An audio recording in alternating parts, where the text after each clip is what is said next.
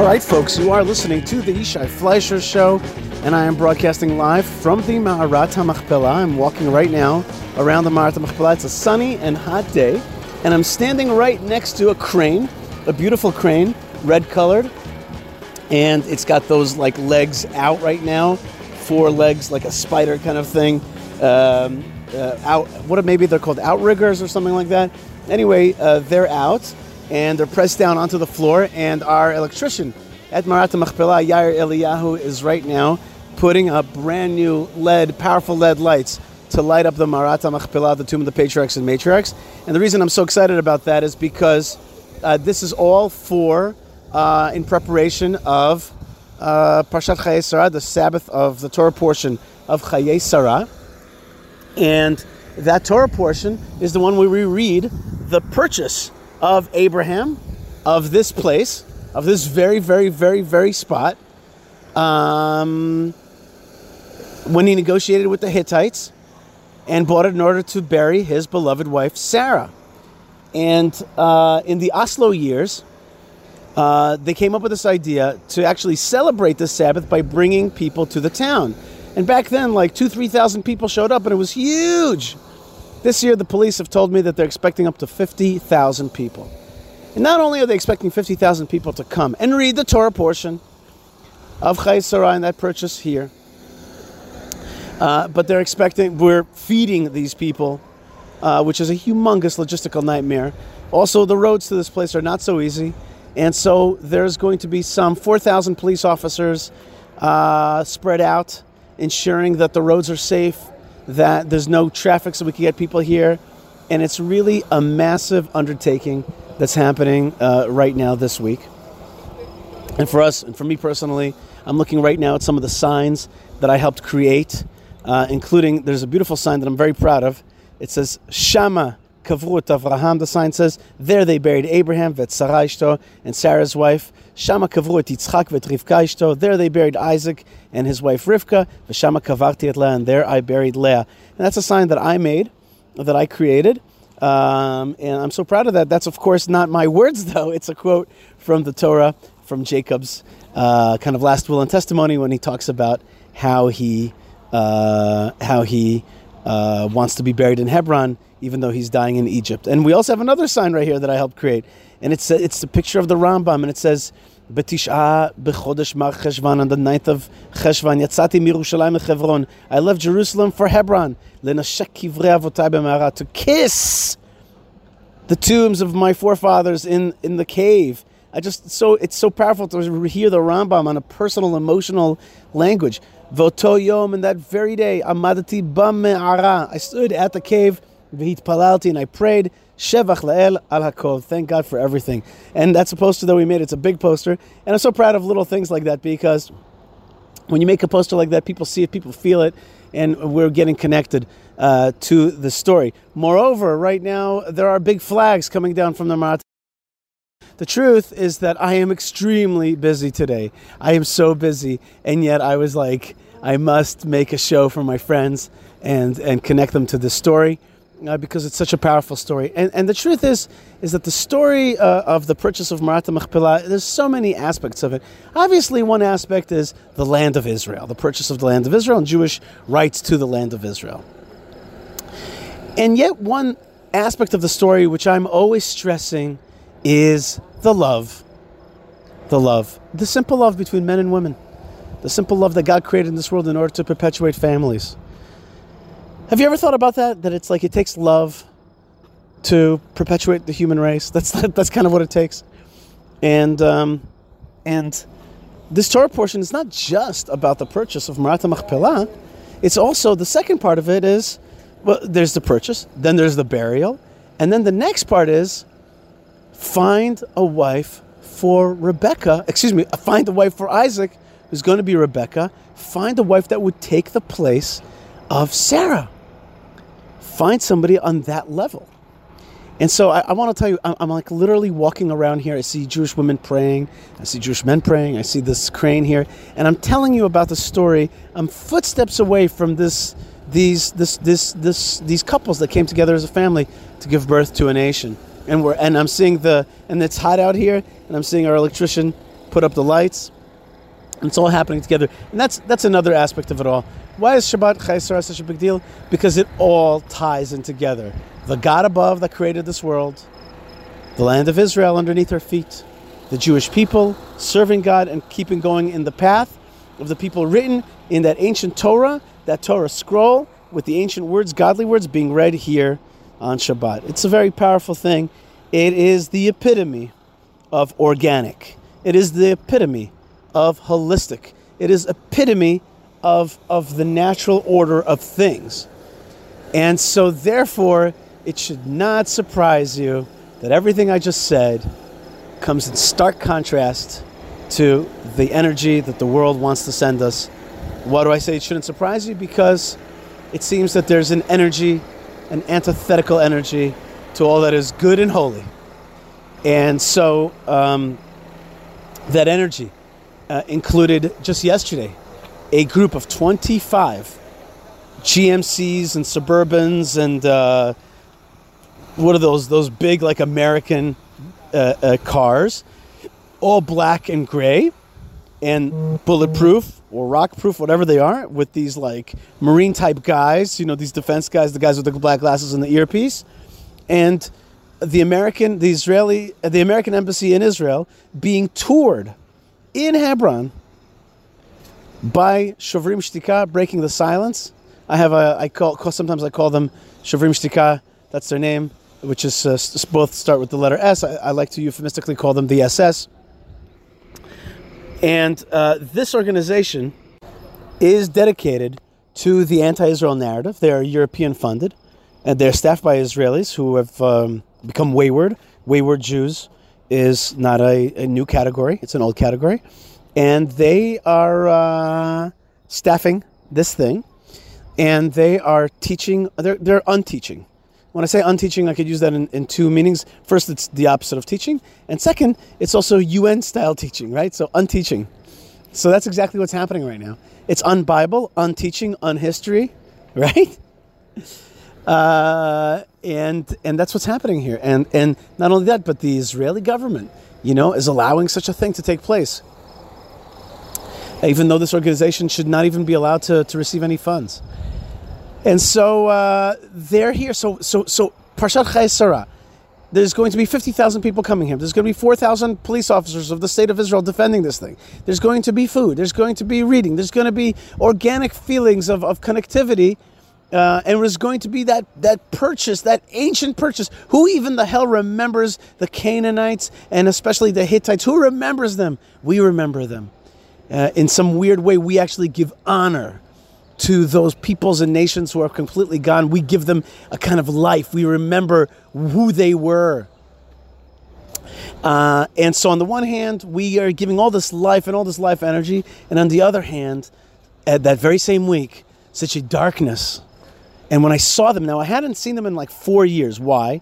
Because there was 4 years of Trump, and there was 1 year of, maybe 5 years already. I just can't, math doesn't work out for me, because I think I saw them 5 years ago, but it was Trump for 4 years, and then there was like a year and a half of COVID, and so they weren't around.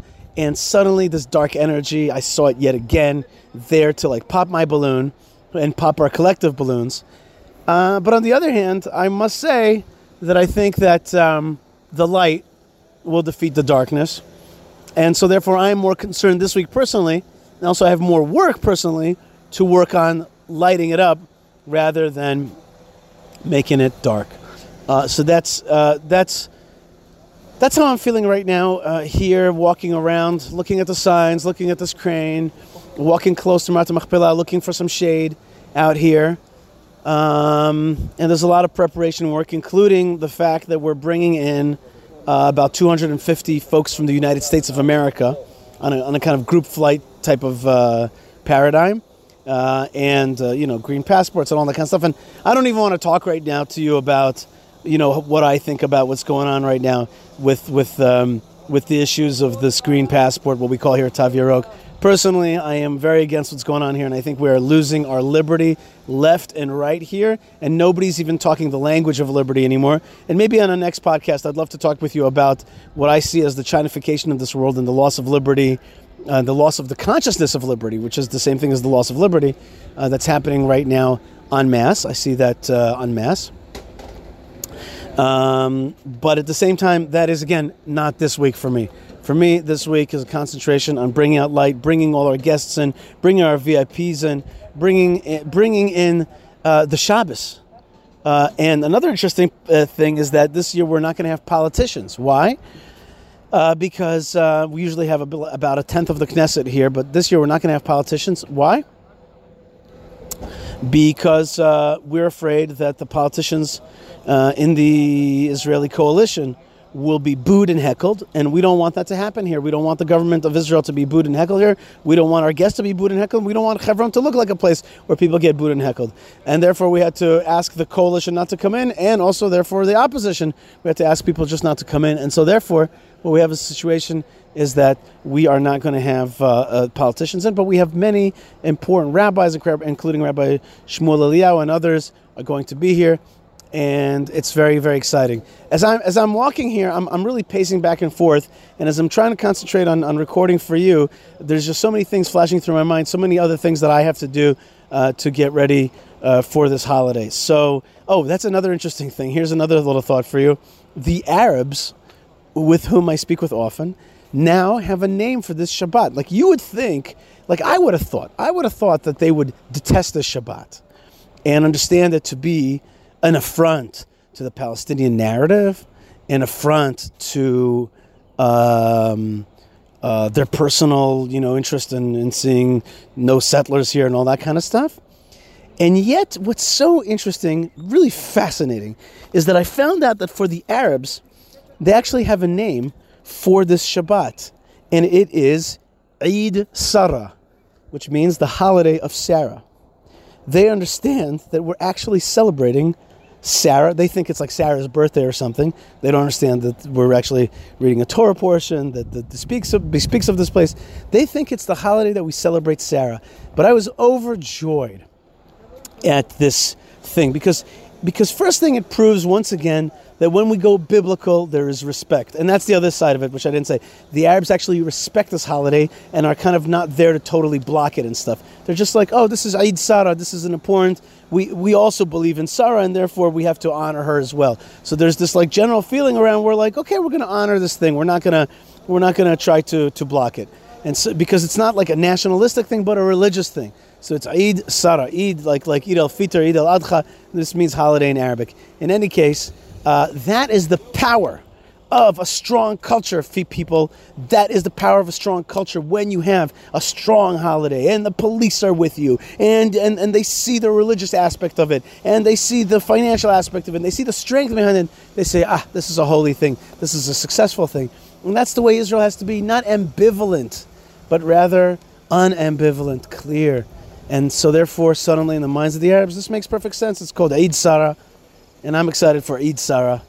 And I'm excited for that, even that idea, like the holiday celebrating Sarah.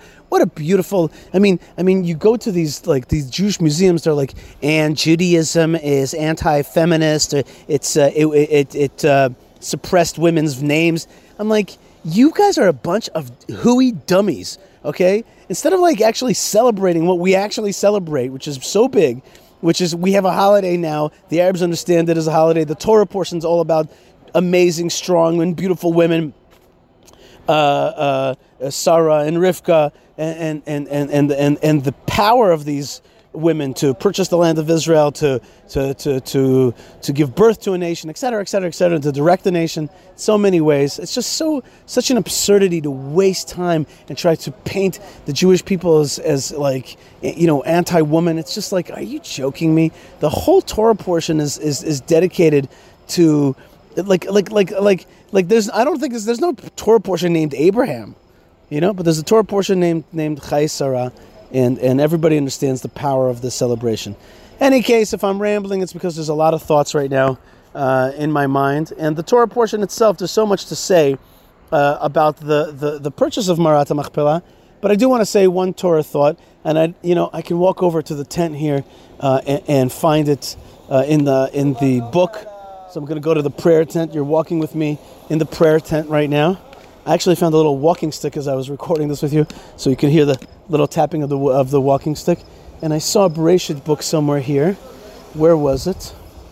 There it is. There's the Bereshit book. We're walking together. We're standing right in front of the tomb, the living tomb, right, of the forefathers and mothers. I mean that they're not really dead. They're alive. Somebody told me yesterday. Somebody says to me, are there bones down there? I'm like, look who knows so much about burial of the forefathers and mothers. And I was mimicking the Princess Bride, and I said, of course, there's no bones. In any case, here's the thing I wanted to teach you. I want to learn with you. That's the correct way to say it, and it's true. It says, we meet this guy Ephron. And Ephron, he is Rabbi Nachman explains, Ephron means he's the embodiment of the earth itself. Afar means dust. He is the embodiment of the dust itself. It's as though Abraham's negotiating with the earth itself. And in any way, it says Ephron Yoshev betoch bnei Chet. Ephron is sitting amongst the Hittites. Vayan Ephron Achiti, and Ephron the Hittite heard Abraham. And he answers him, Be'oznei bnei Chet, he answers him in the ears of all the gatherers, the Hittites, Lechol ba'ei shar iro le'emor, to all the comers of the gate of his city, saying. Now, what is the term gate of his city? You could say, let's say you're a New Yorker or a Jerusalemite, you could say, I'm a Jerusalemite, this is my city. Or if you're a New Yorker, you say, I'm a New Yorker, this is my city. Fine. But it could also mean, when I say it's my city, it could also mean that I'm actually the purveyor, the owner of the city, right? I could say, when I say it's my city, I mean like it's my city. I'm the mayor. For example, if you're the mayor of Jerusalem, you could say, oh, it's my city. Or I don't know, if you own a house, you could say it's my house. Similarly, Ephron he speaks in front of the folks at the gate of his city. And the reason I say that is because, hold on, I didn't want to lose my place here. And the reason I say that is because Uri Tzvi Greenberg, the famous Israeli poet, once wrote very famously in Israel that he who controls the Temple Mount controls Jerusalem and controls the land of Israel. And so too, I think that when it says that Ephron the Hittite he says, when he speaks in the ears of all the Hittites, all that come to the gate of his city, what it means is he actually owns the city of Hebron because he owns the tomb of the Patriarchs and Matriarchs. He owns that most important spot, that most important part of the city, which means that he has got control of the full city. Why am I saying all this? Because then it says, finally, after the purchase, it says that the purchase went to Abraham, Avraham. He purchased the tomb of the Patriarchs, the Matriarchs, the place, lemikneh, for a purchase, le'enei bnei Chet, to the eyes of the Hittites, bechol ba'ei, and all the people that come into Shar Iro, that it's now the gate of his city, i.e. Abraham's city, i.e. Abraham.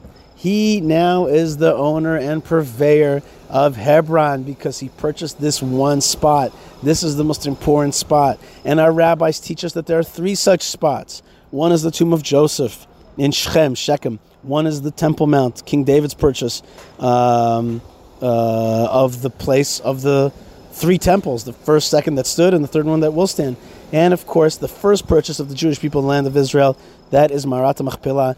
And it is because of that he purchased it, it is his city. Hebron is the city of Abraham. That's exactly as the Torah tells us. It is now his city. And that is the grip that the Jewish people need on the land of Israel in order to fulfill God's vision for this land. We have to hold on to Shechem. We have to hold on to Yerushalayim. And we have to hold on to Hebron. So Hebron is in medium shape. We own we control the tomb of the Patriarchs and Matriarchs, and there's a Jewish community here, but it's surrounded by unfriendlies, and it's not a simple situation for the Jews here. The Temple Mount, well, we're barely allowed to pray there, and it's really a big Muslim shrine, and the tomb of Joseph destroyed, and barely can we pray there. So the point is that the enemies of Israel are well aware of the power of these places. They're well aware of the power of these places.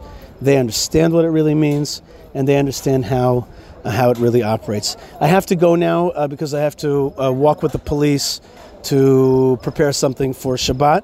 So I want to really thank you so much for being with me. I want to thank the supporters of the show, like Prohibition Pickle, who make great Shabbos treats, and we're going to get some stuff out to Jews in these communities in Judea and Samaria from Prohibition Pickle soon. I want to thank all the supporters of the show who send donations through YishaiFleisher.com. Really appreciate it. I want to thank the Land of Israel Network for being the host of our network, of the host of our shows here. And I want to thank JewishPress.com for sending out my show every single week. And I want to thank God Almighty for the big zchut of being able to teach the Torah of the forefathers and mothers from this place. And it's just such an honor to be able to have even the smallest role in this great story. So I want to thank all of you for being with me, and I want to wish you a Shabbat Shalom. And please, friends, do me one favor. Raise a glass to the Marat HaMachpelah and to the Jews of the Land of Israel and Judea and Samaria, and especially of Hebron, for being strong. Do me a favor, raise a glass this Friday night, preferably a glass of a wine from Judea, and say L'chaim, and say to yourself that we are part of this thing together, wherever we are. Just wherever you are out there, if you're in California or in Toronto or I don't know, in an Arab country or wherever you are, raise up your glass this Friday night and just say, L'chaim, I'm with you. That's all I'm asking. That we have a togetherness in this effort out there. And that's going to be the most gratifying thing of all, as Tevye would say. Okay, folks, more great stuff is on the way. God bless you. Stay strong, stay connected, stay part of the program, and shalom.